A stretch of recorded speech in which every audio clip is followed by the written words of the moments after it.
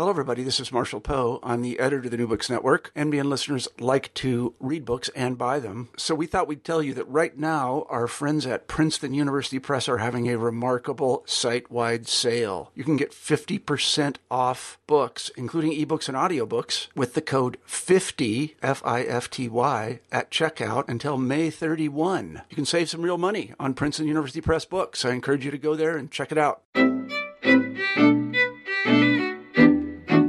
Thomas Mann referred to Ludwig Klages as a criminal philosopher, a pan-Germanist, an irrationalist, a Tarzan philosopher, and as a cultural pessimist, the voice of the world's downfall.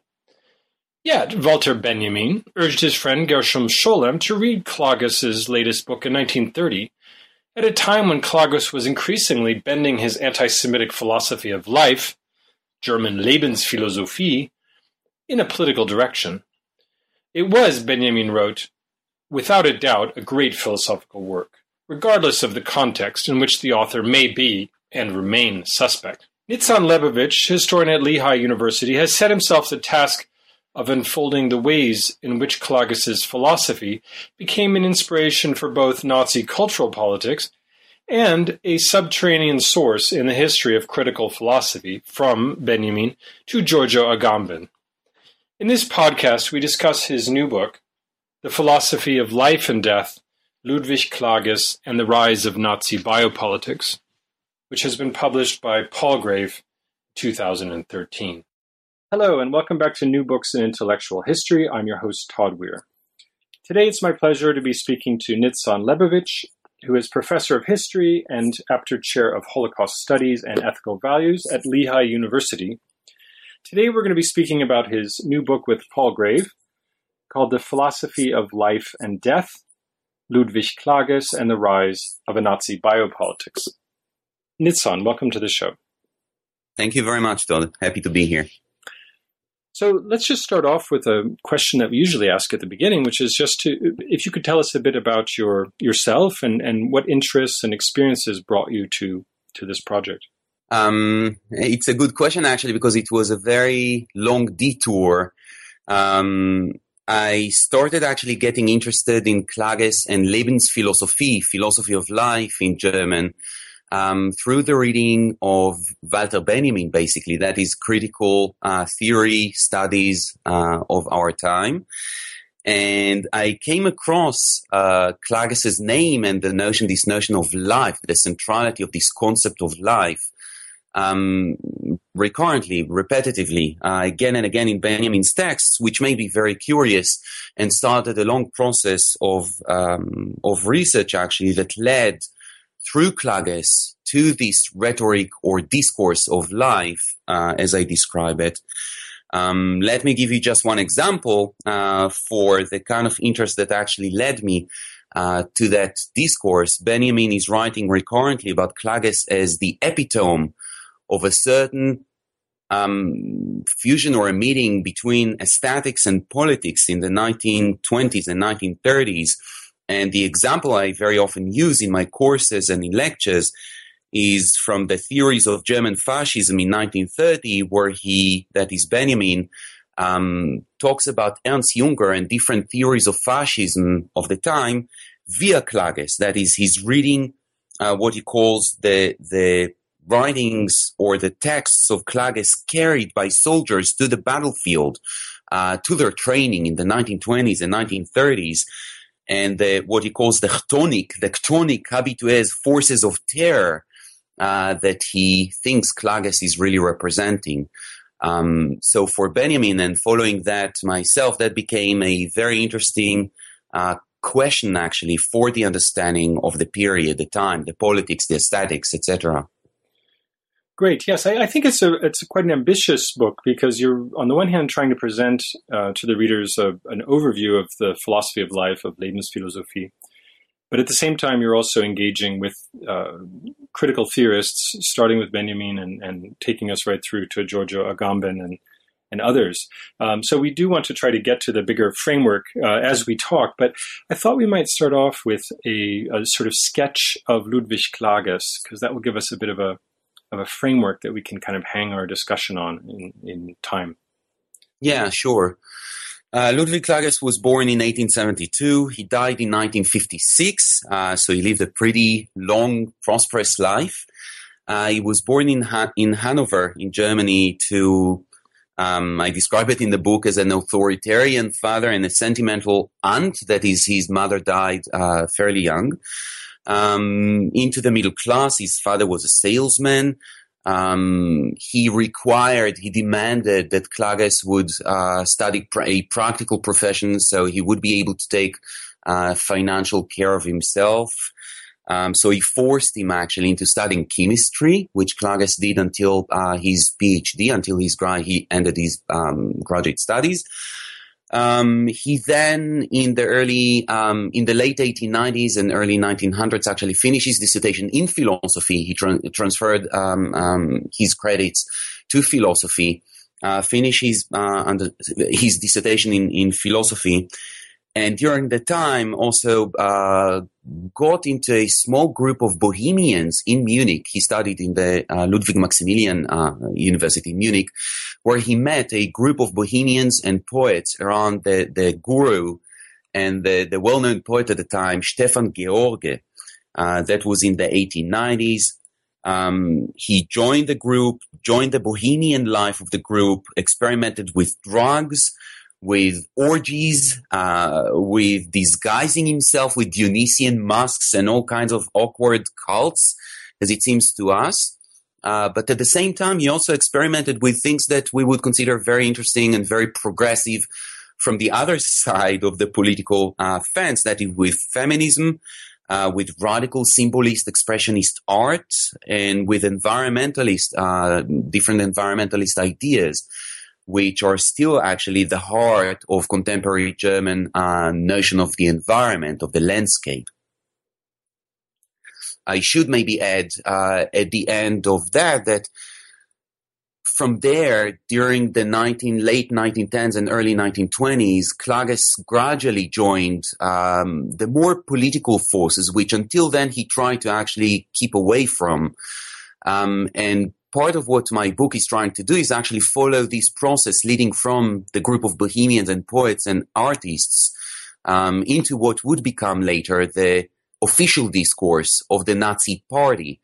So it was the kind of language that Klages helped create and formalize that then was taken by the Nazi Party, was gradually adapted into the Nazi politics and rhetoric during the later part of the 1920s, and became the official discourse of the Nazi Party, represented by key ideologues and thinkers such as Alfred Bäumler and Alfred Rosenberg, the two leading ideologues of the Nazi Party, who considered Klages as, at the same time, part and parcel of their own kind of discourse, official discourse of Nazi politics, but also as their enemy, because he risked their political position as the key thinkers of the party.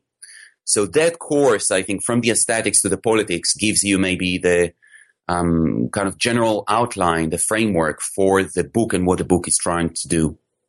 After the Second World War, many philosophers, also ones that you mentioned in your book, George Lukács, historians like George Mosse, referred to Nazi philosophy as irrational. And thinking about Lebensphilosophie, I suppose that's the first term that is associated with Lebensphilosophie. I would like to take us back really to talk about Friedrich Nietzsche, because he's a philosopher that people are aware of and would associate with this development in Western philosophy.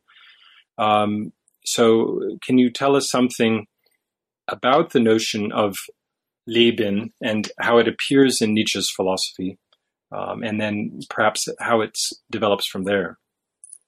Yes, certainly. It's an excellent question. And let me say the following before we actually dive back into Nietzsche's Kulturkritik and his notion of life.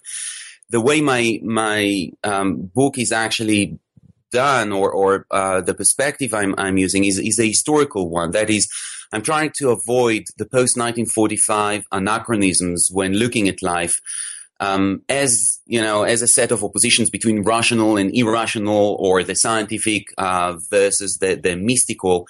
What I'm trying to do here is actually look at Lebensphilosophie, the philosophy of life, from the perspective and from within the language the people at the time used in order to describe it. So during the 1910s and 1920s, when the notion of life is mentioned among the group of bohemians we just mentioned a minute ago, it's being described actually in things we would identify nowadays as discursive, as part of a discourse.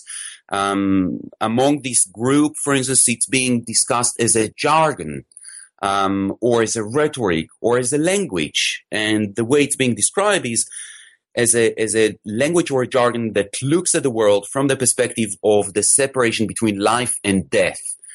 So people actually describe their daily life as something that is inherently tied to the notion of death, and the way death is being reintroduced into how they live their daily life on a daily basis. It means that versus or vis-a-vis in contrast to the way George Mosse and post-1945 historians look at that, when they think about their own life, they don't think about their life as an expression of irrationality. They think about their life as an expression of what they call, from their perspective, from the terminology of the time, as something that expresses immediacy, as something that expresses a flow. They call it the stream of life, Lebensstrom, is something that actually brings action, nature, the organic, the temporal, the whole, Ganzheit, and what they call the living experience, that is Erlebnis, versus the Kantian notion of experience, Erfahrung. But all these set of concepts are concepts that they understand as something that actually fuses the different realms of life rather than separating them. So to go back to the metaphor of life and death, or the difference between life and death, what is interesting for them is actually the fact that life itself already integrates a certain notion of absence, or a certain notion of breath, this suspense of breathing into it, that actually helps to define what life is. It's not the end of life. It's rather something that actually defines life from within. Now, to bring that back to your question about Nietzsche, what is interesting to me in that respect, in that sense, is that life enables people in a post-Nietzschean way. That is, they relate back to Nietzsche. They build on Nietzsche's use of life in order to again go around, rather than tackle normative separations and sets of opposition or contrasts. Nietzsche, for instance, is talking about that in terms of drives, right? In Tiefpsychologie, the depth psychology, is something that expresses drives or needs. He actually defines what he calls the European of the day after tomorrow as the one who is connected to the drives and the needs, to life, to the empowering of life, in order to distance oneself from usual materialistic separations or normative separations. We could go here into different forms of psychology and the way Nietzsche uses depth psychology in order to avoid what we then identify with Freudian psychology.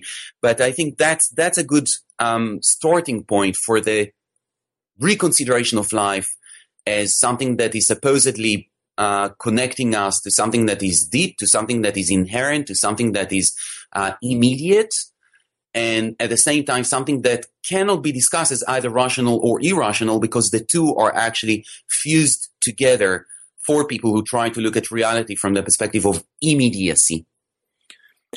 I was thinking about the there's of course many approaches to life in Nietzsche's thought. You could go back to The Birth of Tragedy and the notion of the Dionysian as the sort of more inchoate force that is paired with Apollonian order to create art, to create culture. Yeah. But within Nietzsche, again, there are many perspectives, but certainly in the Birth of Tragedy, it seems that he's not irrational. It's just merely that there's a fusion really of perhaps the universal, the precognitive element of life with the force of culture and order and so on. Nietzsche obviously on other points comes from a post-Christian perspective and wants to criticize the idea of morality based on revelation or on authority, and wants instead to ask what is good for life, and to base an ethics on life itself. Exactly. Yeah. But another figure that you bring in is Bachofen. Right. And he works in another opposition. Klages picks up something from Bachofen, which is this opposition between matriarchy and patriarchy. And he seems very critical, having read your book, he seems very critical to the development of Klages' thought, and takes things in a slightly different direction than Nietzsche does. Could you talk a bit about Bachofen and why Klages was interested in the notion of matriarchy and patriarchy? What's with that? Yeah. First, it is important to know that actually Bachofen and Nietzsche belong to the same period, more or less. Bachofen was a bit older than Nietzsche, but they even met. They met when Nietzsche taught in Basel. And there is a certain contact between certainly the philosophies of the two. That is, they find themselves standing in a position that seems to us a bit awkward, because they both belong to a certain Kulturkritik, notion of Kulturkritik, that is the commitment to critique, to criticizing culture and norms of the day. And they do it in slightly different ways. And you mentioned some of the ways Nietzsche chooses to do so. Klages and his friends, actually, from the George group, relate back to both Nietzsche and Bachofen. They even actually there's a famous story when they contact Elisabeth Forster-Nietzsche, who actually was a disciple of Klages, and they ask her to try and create a dancing circle around Nietzsche when a year before his death in 1899, trying to actually cure him, practicing all kinds of Dionysian cults around him. They believed that would actually be able to cure him. But to go back to the relationship or the contact between Nietzsche and Bachofen, we can see how the two are looking back at idealism and science and empiricism and materialism of the day, and taking the opposite route, that is trying to argue that there's an alternative to what comes out of that 19th century tradition of scientific thinking. Nietzsche does it in a certain way, in one way, looking or developing his system of perspectivism that you mentioned a minute ago. Bachofen is actually doing something similar, but also different at the same time. What he does is actually doing some kind of a mythological research into the origins of culture. His basic argument, a very interesting one, is that in fact, the scientific tradition that we know of from the 19th century is born out of something that he calls phallogocentrism. Derrida then takes it. So he says, actually, what we know is actually conditioned by a certain logical thinking developed by classical thinkers in Greek, or in Greece already, in ancient Greek culture, Greek philosophy, and then taken by the Renaissance and evolved into the scientific thinking of the 17th, 18th, 19th centuries, but which takes us away from the pre-Greek time. So what he tries to do is actually, in a close reading of myths, to try and bring back up to the surface the origins of what he calls a matriarchy culture. That is something that opposes the phallogocentrismus, right? The opposite of the patriarchal, logical thinking, positivistic thinking of the 17th, 18th, 19th centuries, the way he described it, and actually finding different symbols and different remains of this matriarchal culture that were able to survive as a hidden text within that kind of culture, within that history of mythology, if you like. In 1861, he writes something that became a classic for later feminist thinking, talking about something that he calls the mother right. That is the notion that when we go back again to a certain language of symbolism that we inherited, what we find there is actually a whole set of female-ish symbols that were then erased or at least hidden in the culture we are taught, and that are then we get to think of as something that actually belongs to the pathological or to something that is anti-normative, non-logical, irrational, and that he tries to bring back into the everyday life. So you can see now, again, we discussed before this set of oppositions between, say, the rational and the irrational. Bachhofen is a very good case to actually try and cut across that set of oppositions. If we go back to the political implications of that, starting with Bachhofen actually discusses with disgust, the Prussian culture of his time.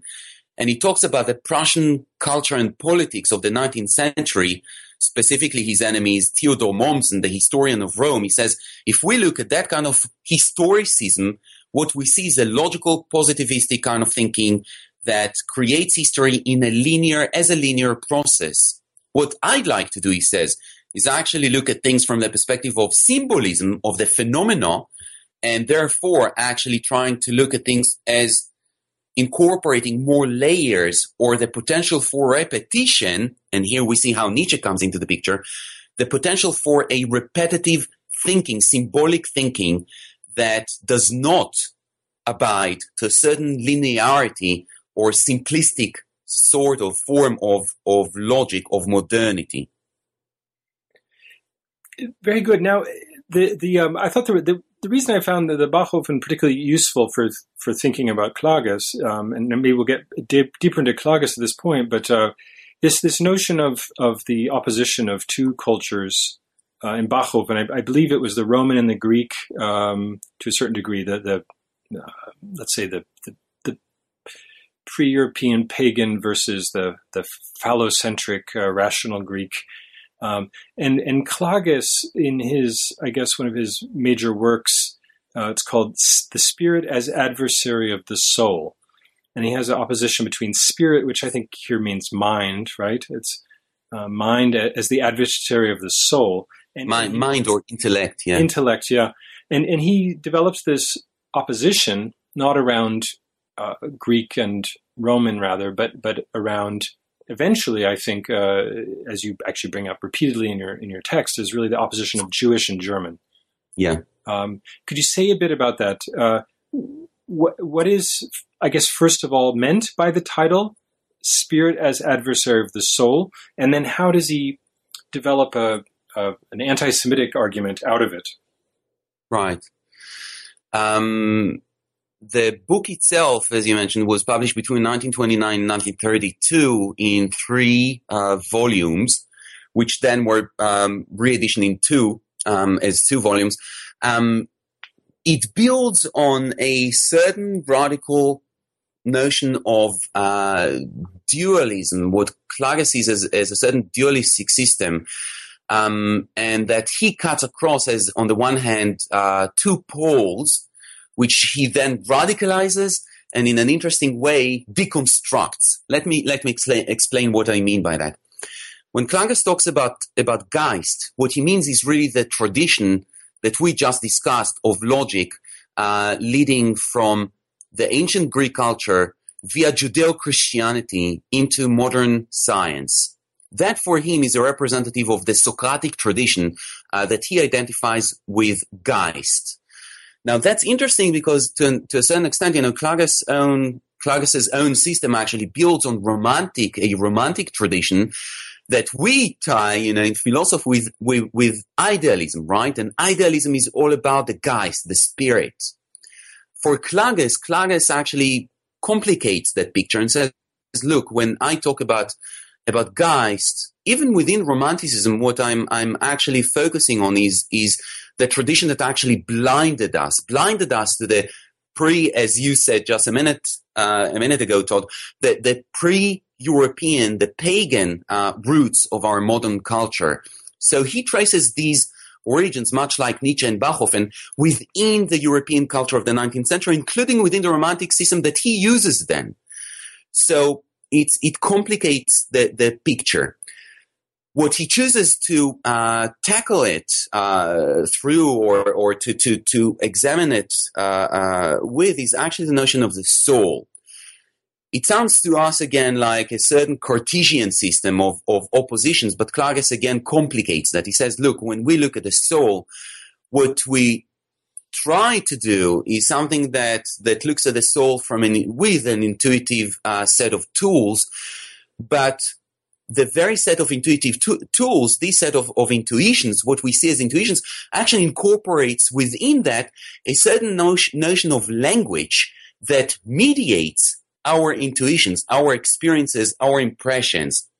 So he develops this system that actually phenomenologizes, that actually tries to look at things from the perspective of the phenomena, and create an order that again complicates these two poles. And what he does is actually creates different systems of handwriting or typology of characters that would create some kind of an order within that system.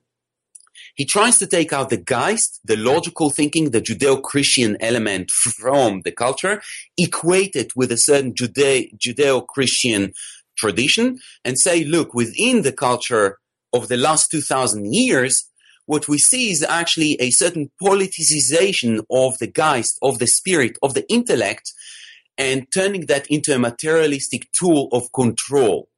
So he equates that with a certain Jewish element inside culture, and then says we can actually see or trace that within nowadays graphology. So we can actually take the handwriting of a certain Jewish thinker, such as Georg Simmel, say, a handwriting that he actually analyzes, and he says we can see in Georg Simmel's sociology the expression of Jewish elements, intellectual elements, geistige, spiritual, intellectual, it's not spiritual, it's intellectual elements that express that kind of materialistic logical thinking.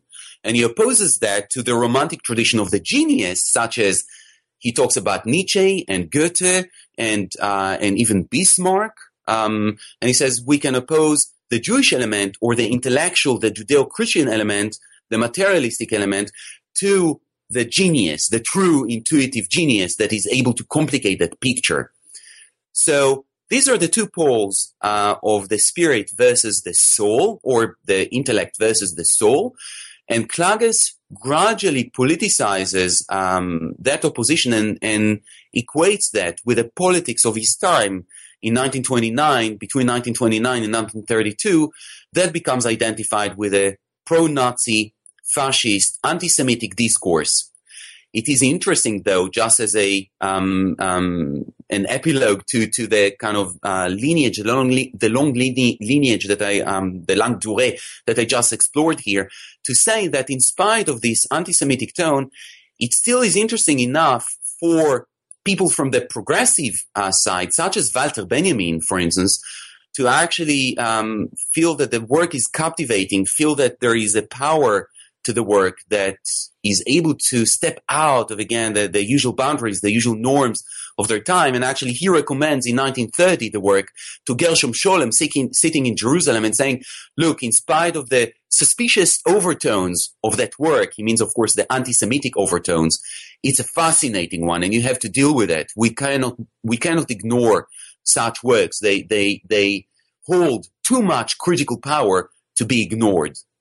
I wanted to ask you about a few of the terms that Klages developed and is associated with practices to try to tease out a little bit more about this particular philosophy. One of the terms that he's associated with is graphology. Can you tell us something about that? Yes, of course. Klages is considered to be the father of German graphology. The person who created a system of signs, of written signs in the German language.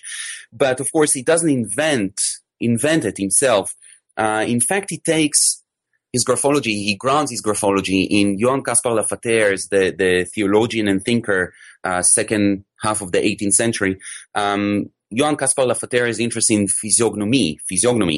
That is the science of facial expressions, which then different people think actually could be applied to handwriting, and that Klages then again creates as a system. In 1896, he establishes the German Society of Graphology with two other friends of his, Georg Meyer and Hans Busse, the sculptor and the doctor. And all three of them discuss graphology grounded in physiognomy as a science, phenomenological science that looks at the phenomena again. That is, it looks at a system of signs from the perspective of how they look, how they are seen, and trying to trace back from the sign a certain state, internal state, or drive. So we can see that the direction here is always coming from the outside, trying to, if you like, penetrate backward, drive back into the inside and explore that. Corinna Treitel, a historian, wrote about the science of the soul, about graphology and physiognomy, as a post-romantic science that is able to transcend the politics and the norms of the time. Klages is certainly trying to use graphology in that sense, and tying it to, again, physiognomy and what he calls the Lebensgefühl, that is the sense notion of life. In 1907, 1908, he established with his friends a journal, which in 1907, 1908, he stops publishing. But at the same time, he establishes a seminar, a popular seminar that many famous people actually take part in. The purpose of the seminar is actually to tie all these things together. That is, take physiognomy and graphology and then a certain psychology of characters and tie all of them together into a system of interpretation, phenomenological, again, interpretation that would enable people to understand other human beings on the basis of of what is seen, of this expression. He even calls that the science of expression, Ausdruckswissenschaft. And it's an interesting phenomena because it becomes actually a leading voice in Munich of the time. So people like Elisabeth Fosse Nietzsche's sister is taking part in that seminar. Karl Jaspers, the famous philosopher, is taking the seminar, is participating in the seminar. Heinrich Wölfflin, the famous historian of art, is participating in the seminar. And each of them is taking these different systems of signs in order to understand their own science, own private science, what they develop then into a discipline. So we see this explosion of different disciplines based on different system of science that Klages is trying to characterize in different ways. And before I'm concluding that kind of section, let me just say, clarify what I mean by that. Klages is trying to tackle the notion of graphology through a set of concepts that he ties to life, but that he sees in completely aesthetic terms.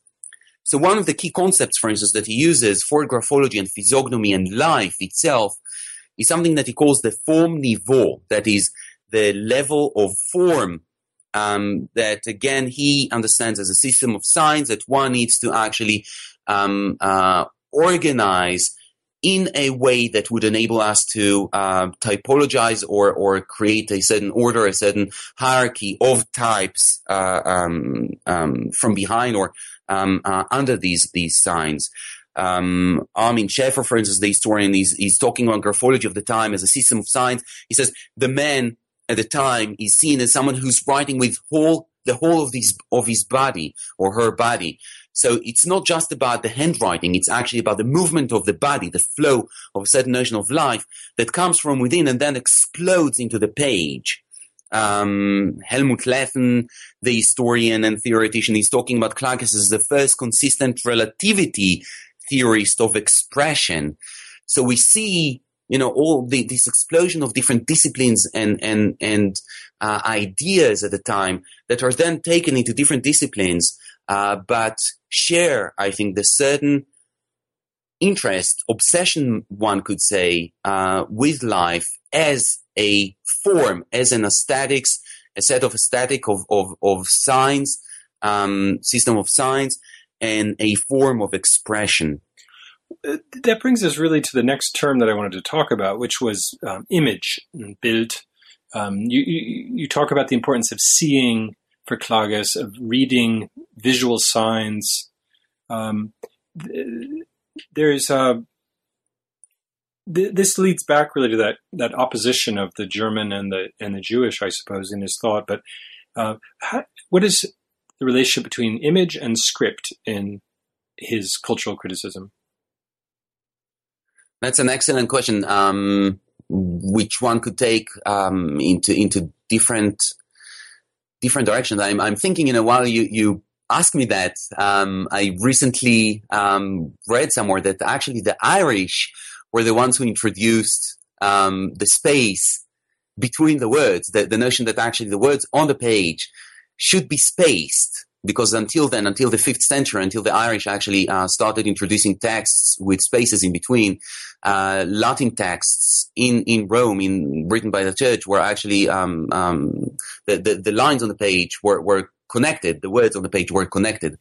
So there's a way to think about language as a system that incorporates not only signs, a set of signs, but actually is organized on the page in a way that would enable us to think about not only how we talk, but how we think and how we feel.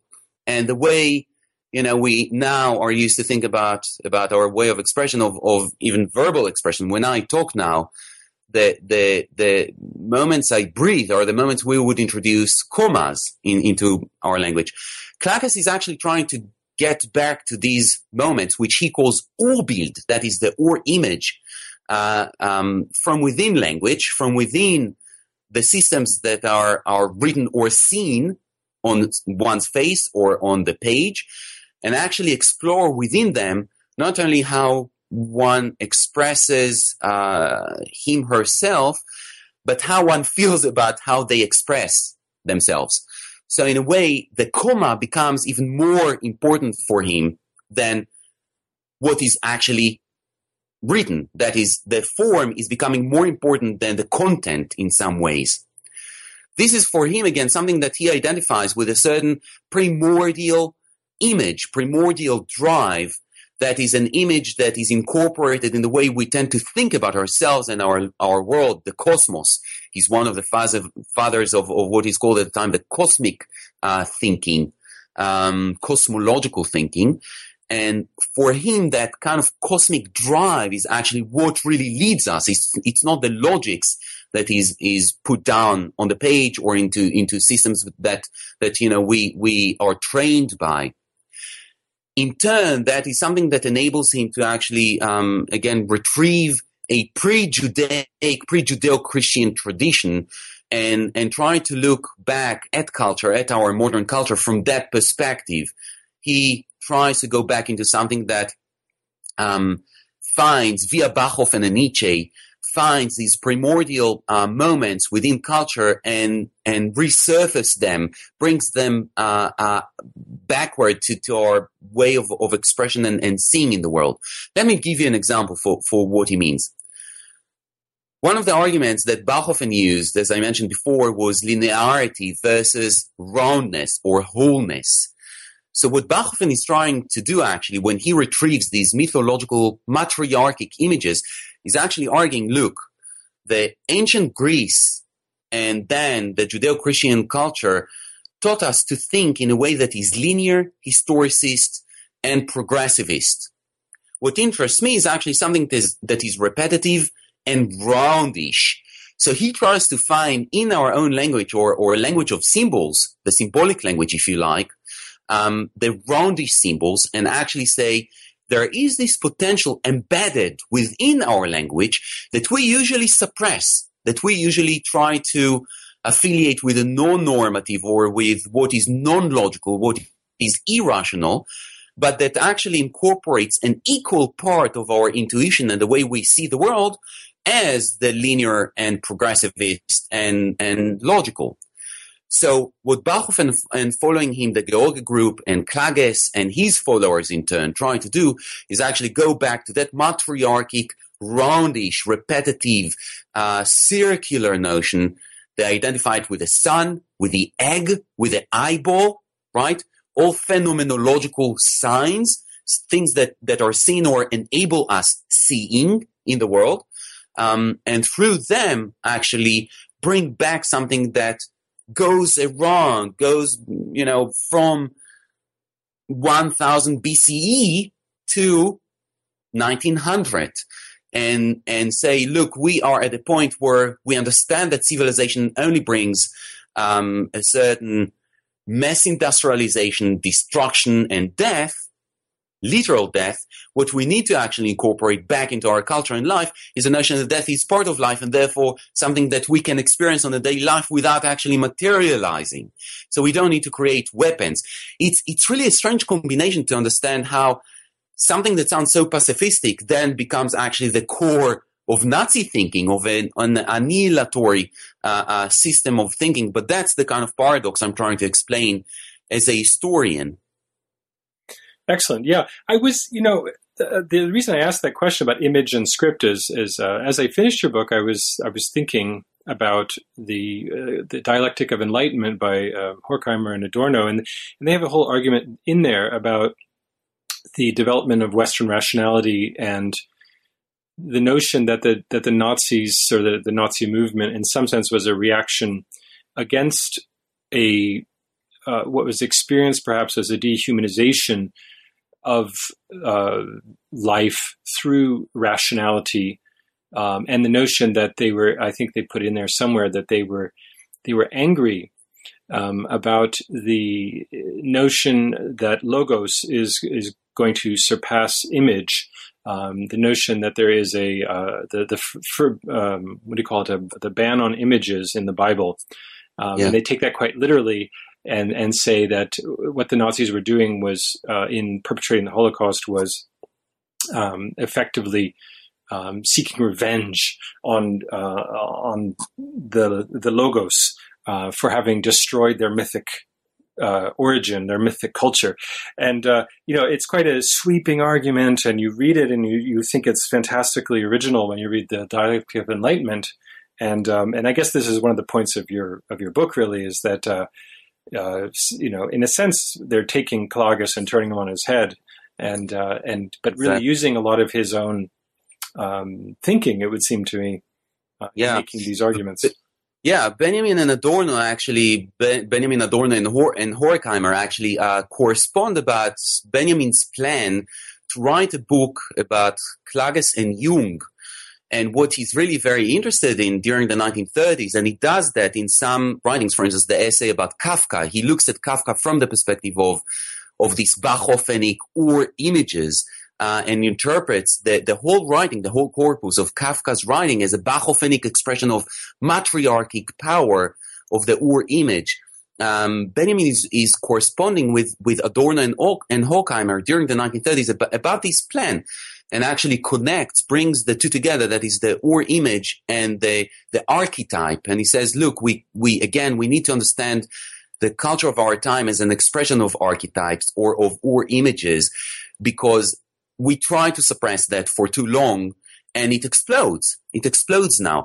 And then a very interesting debate starts between him and Adorno, or Horkheimer at the end. He's the one who actually censors the project and says, this is way too far, going way too far, right? I mean, it doesn't really fit the Frankfurter Schule, the Frankfurt School ideology. But Adorno gets into a very interesting discussion with Benjamin about the image. Mm-hmm. What are the implications of the image, and how could we actually discuss it, and whether the image in itself could be materialized or not?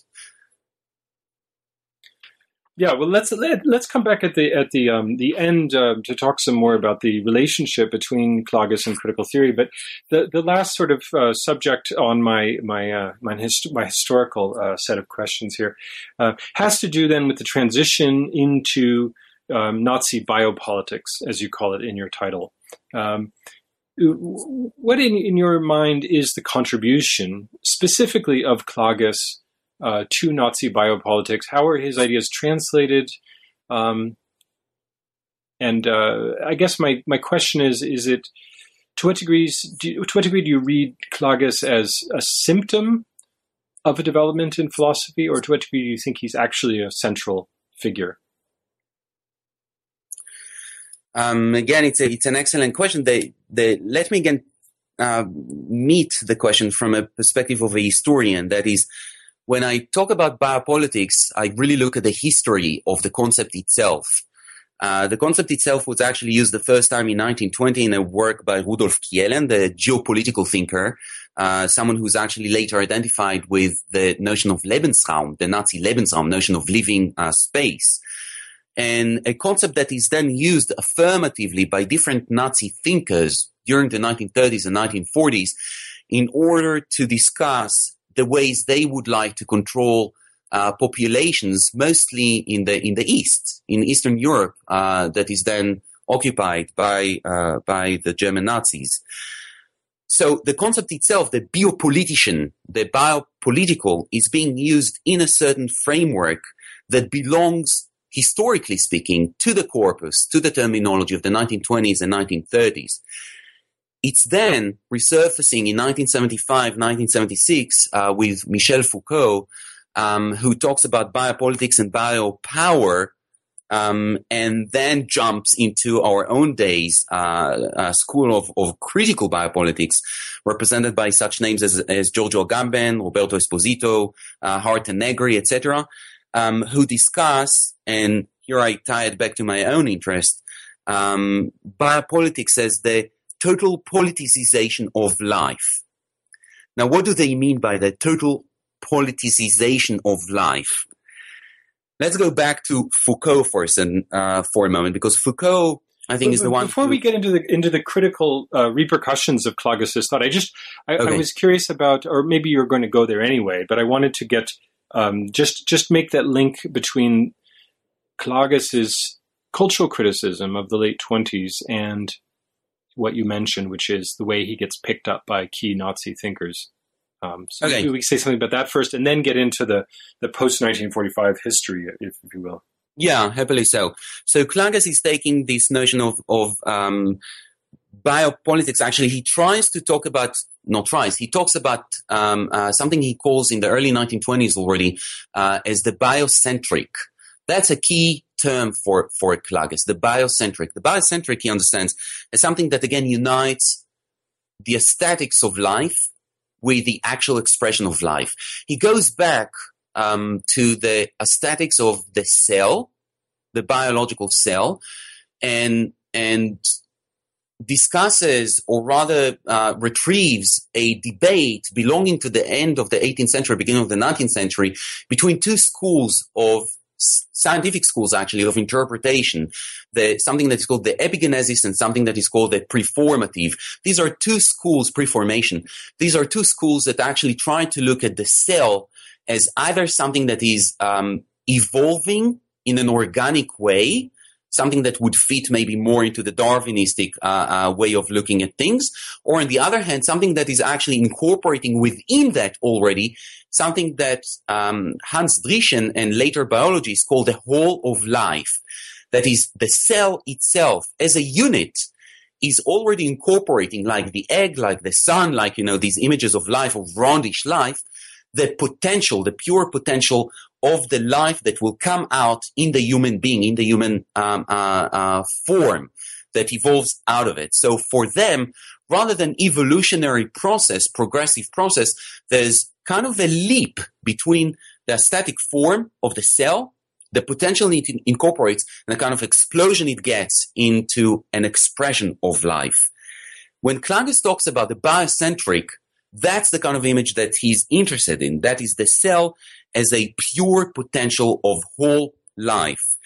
And a certain circle of disciples around him organizes that into a system of thinking. There's a circle of disciples around him in the 1920s, late 1920s and early 1930s that is called the Arbeitskreis für biozentrische Forschung, the Circle of Biocentric Research, that creates a whole philosophy, Lebensphilosophie, but that focuses specifically on the biocentric in order to cultivate a fusion of this pure potential, aesthetic potential on the one hand, and its translation or explosion, as they like to discuss it, within different forms of expression, Erscheinung, appearance. The circle of disciples then actually creates very strong links with the Wehrmacht, the Gestapo, the SS. Some of its key activists within the circle become leading thinkers within experiments the Wehrmacht and the SS or the Gestapo then are actually creating. There's even a plan to create a whole SS school around that system, uniting the biocentric with Klages's notion of graphology and characterology. And that circle actually integrates or brings Klages's Lebensphilosophie into the Nazi system, creates it as a Nazi, straight, direct Nazi philosophy. Let me just say one last thing about biocentrism. Biocentrism, again, to round the description, focuses on the structure of the cell and unites that with Klages's terminology of life, that is with the organic, the whole, the non-linear, the repetitive, and the pure. But what it does simultaneously is actually ties that straight to what we talked before. That is, it looks at the biocentric as the opposite, the straight opposite of linearity, the Judeo-Christian tradition, progressive morality, and something that it identifies in the late 1920s and early 1930s with democracy, liberalism, bourgeoisie, materialism, and normativity. So for them, for this circle and for Klages, the biocentric is the alternative to democratic politics, logical politics, rational politics that tries to create an order, parliamentary system, right, and transparency in favor of something that they identified with a certain fundamental aesthetics, to quote Stefan Breuer's title, fundamental aesthetics of the cell, of the organic, of the biological. Excellent. So the what happens to Klages during the Third Reich? So Klages runs a very ambivalent life during the time. First, one should note that he actually escapes being drafted as a soldier already in the First World War. So in 1915, he actually leaves Germany and immigrates or moves to Switzerland. He lives in a place called Kilchberg, near Zurich in the mountains, not far actually from Thomas Mann at a certain period, and becomes then a citizen of Switzerland. He travels pretty often back to Munich, where his family, his sister and his nephew still live, and keeps on the circle of disciples that is living there in the south of Germany, and cultivates the relationship with them. So they meet sometimes in Munich, sometimes in the Bavarian Alps, and sometimes in Switzerland at his house. During the Third Reich, or from the late 1920s and into the 1930s, Klages becomes, at a certain moment, the key representative of Lebensphilosophie, of the philosophy of life in Germany. So different strands, whether from left or right, and one should note that there is also a different lefty, that there is a left-wing interpretation of Lebensphilosophie. Benjamin is only one representative of that lineage, but there are different thinkers actually taking Lebensphilosophie into the left wing. Klages becomes slowly, during the later half of the 1920s, identified with a right-wing anti-Semitic voice that actually incorporates or adapts Lebensphilosophie into a pro-fascist, pro-racist, pro-Nazi kind of rhetoric. the Nazis then start to discuss Klages's philosophy in the early 1930s, and interestingly enough, actually struggle with it. For them, Klages actually is too static. He's not political enough. His resistance to the Geist is creating a certain problem for them, because it creates a system that is very passive, that actually, in spite of its call for action, it only calls for an emotional action, for a certain phenomenological expression, but not a political, not a military action. And they're interested, of course, in translating the discourse into a military action. So what they're interested in is actually someone who would take that kind of discourse and implement that as a military corpus of terms, a certain psychology of heroism. They're actually trying to create, as I mentioned in the SS, for instance, a school that would enable them to identify characters in the Klagesian system, but in order to make them good commanders. They're not interested in just characters per se. They want the immediate translation into action, military action. So during the 1930s, the relation between Klages and the Nazi Party is very ambivalent. On the one hand, he gets a lot of honorary signs from them. He becomes a member of the Nazi Academy, the High Academy. He's getting the Goethe Medal, actually, 1932. By Hindenburg, then becomes one of the key leaders of the Nazi Lebensphilosophie. He's teaching in different universities, but at the same time, they're very ambivalent. And actually, in 1938, Alfred Rosenberg, the head ideologue of the Nazi Party, declares war to a certain extent on Klages, him and Alfred Bäumler, the two key ideologues and philosophers of the Nazi Party, because they feel that Klages is taking them away from the kind of military, militant activity that they're interested in, and the translation of aesthetics into pure action and immediate action, trying to get reflective or aesthetic thinking out of the picture completely, and create a system of signs that would enable them to actually control better their soldiers. So from 1938, actually, the Klages circle is under a lot of pressure inside the Nazi system, which doesn't mean that some key elements within that, especially this biocentric circle that I just mentioned, do not participate. They do participate and actually lead a very fertile and very profitable life within the Nazi system. But Klages' Lebensphilosophie becomes a problematic sign. A problematic system one should actually be careful with when applied within the Nazi system. Klages himself keeps his anti-Semitic opinions up to the end of the Nazi era, in spite of later denunciations when the Allies actually occupied Germany and then investigate his influence on the Nazi system. He completely denies that. But that's not true. One of the things I'm trying to show in the book is that he was a very loyal Nazi up to the end. He was a very loyal anti-Semite actually up to the end. And even beyond 1945, even though he learns better how to hide those kind of views. So to move now to the I guess, heritage of Klages since 1945. What's interesting about Klages is, as you're suggesting, here's a person who is developing a kind of theoretical apparatus that is appropriated by certain elements in the Nazi Party to think themselves about something called biopolitik. But at the same time, this philosophy, this theoretical apparatus, if I'm understanding you correctly, is also then appropriated by critics of biopolitik after 1945. Is that true? Yeah, that's very precise.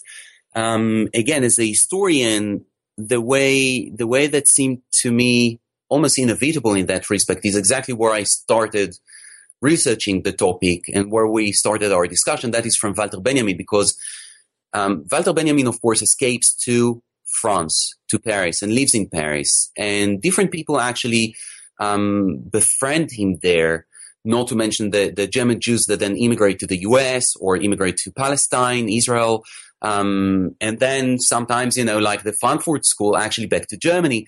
And these different critical schools then develop many of the ideas that Benjamin takes from Bachhofen and Klages and Nietzsche, and develop them into a critical system of science that is taking exactly this kind of aesthetics of life and out of the normative versus non-normative language or separation, clear separation. Let me give you an example of what I mean, again, as a historical lineage. One of the things that happened with the Klages circle is that his phenomenological reading is taken by psychiatrists and doctors, medical doctors, and then applied to an interpretation of mental illnesses. One could mention here the Nietzschean psychiatrist Hans Prinzhorn, which I mention in my book and actually describe and follow. In 1922, Hans Prinzhorn, following Klages explicitly, I mean, he's taking Klages as a leading voice in his book, goes back to interpret the images created by the mentally ill and say, look, when we try to understand them on a psychological basis or a psychoanalytical basis, Freudian basis, we completely misunderstand them. It's not about the normative versus the non-normative. It's about how they experience the Ur image and how they actually take the powers of the Ur image into their own non-normative way of thinking and representation in the world. So what he looks at is actually the paintings that the mentally ill, that ill people actually produce, and through them tries to reinterpret not only their illnesses, which he doesn't understand as a simple illness, but as an expression of a non-normative understanding of culture. But not only them, but also the kind of Ur images we discussed, or the archetypes that we discussed before. So you understand something above their head. That again enables a certain potential of understanding of the deconstructing power that lies in between the normative and the non-normative. Someone like Georges Canguilhem then takes that, again, straight from the German thinking of the 1920s, and applies that as a scientific history and a historical thinking, which then by turn taken by Foucault, his disciple, his student, and applied to Foucault's own understanding of biopower and the understanding of life as a system that enables him to actually go around again the usual separations or oppositions we're trained in, a system of oppositions we're trained by. Now, let me go back to where we stopped before, that is Foucault's understanding of life and biopower, because I think that would tie us back into our own day and the critical potential of that kind of discourse as it explodes again after 9/11. Foucault talks about biopower as a power that actually places, I'm paraphrasing now, so excuse me if I'm not very, very precise in the language, but as a power that actually places itself not in the ability to kill, not via the ability to kill, but actually in what he calls the layer or the level of life.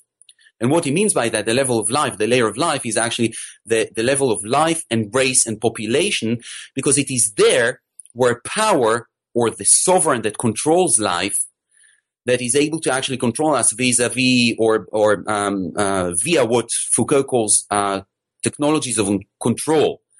And what Foucault does is actually, again, a history of the technologies of control of life via the sciences that are developed since the 18th century, sciences such as statistics and demography and the science of life, these different psychiatric tools of control, or medicine. And he shows that these are actually evolving not in a direct way as an attempt to actually only help us, but also as a way to control our way of thinking about life, about procreation, about experience. And Foucault traces here what he calls the biopower, that is the power to control the way we think, for instance, about sexuality, right? The way we think about our own body, the way our body is supposed or not supposed to actually bring life, create life in the world. So that happens in 1975, 1976 as a voice exploding into, critical theory as a voice, and then taken again after 9/11, when Giorgio Agamben and Esposito and Hart and Negri develop into a system of interpretation, of a critical interpretation. And again, it's a system of critical interpretation that we can take back all the way back to Nietzsche, but that retrieves or goes back explicitly in an intense, almost obsessive way to the thinking of Walter Benjamin. And behind Benjamin, again, the Bachofenic/Clagesian system of thinking about life as a way to, again, avoid straight logical oppositions while actually radicalizing, or via the radicalization of polar oppositions. I think that should suffice as a preliminary explanation. I'm not sure how much we should actually get into the theory of sovereignty or the theory of control that is actually developed out of it. But of course, I can give easy examples for how it's being translated and operated. Well, yeah, I think we'd have to leave that for another conversation. But I do think it's a fascinating, evocative, really, element of your book that percolates throughout it, really, but almost could use another treatment, perhaps just an essay or something. But the way in which that the philosophies are appropriated, inverted, turned from prescriptive, normative arguments against an existing culture, taken and then turned into a critique in inverted form by critical theorists. Fascinating potential in that. And as you say, potentially going over decades, really.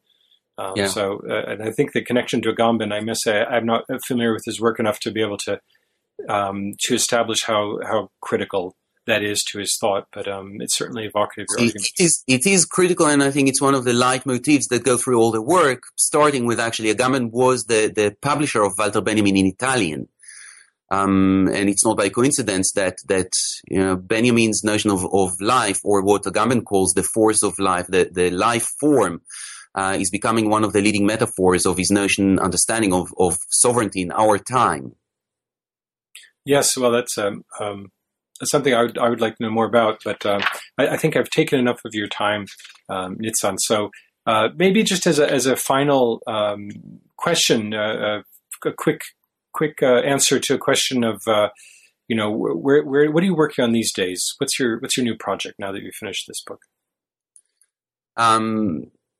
I have a few projects actually evolving out of that project, and they're all tied again to this interdisciplinary interest in the meeting between a history of concepts, the history of certain terminological development, and the political implications.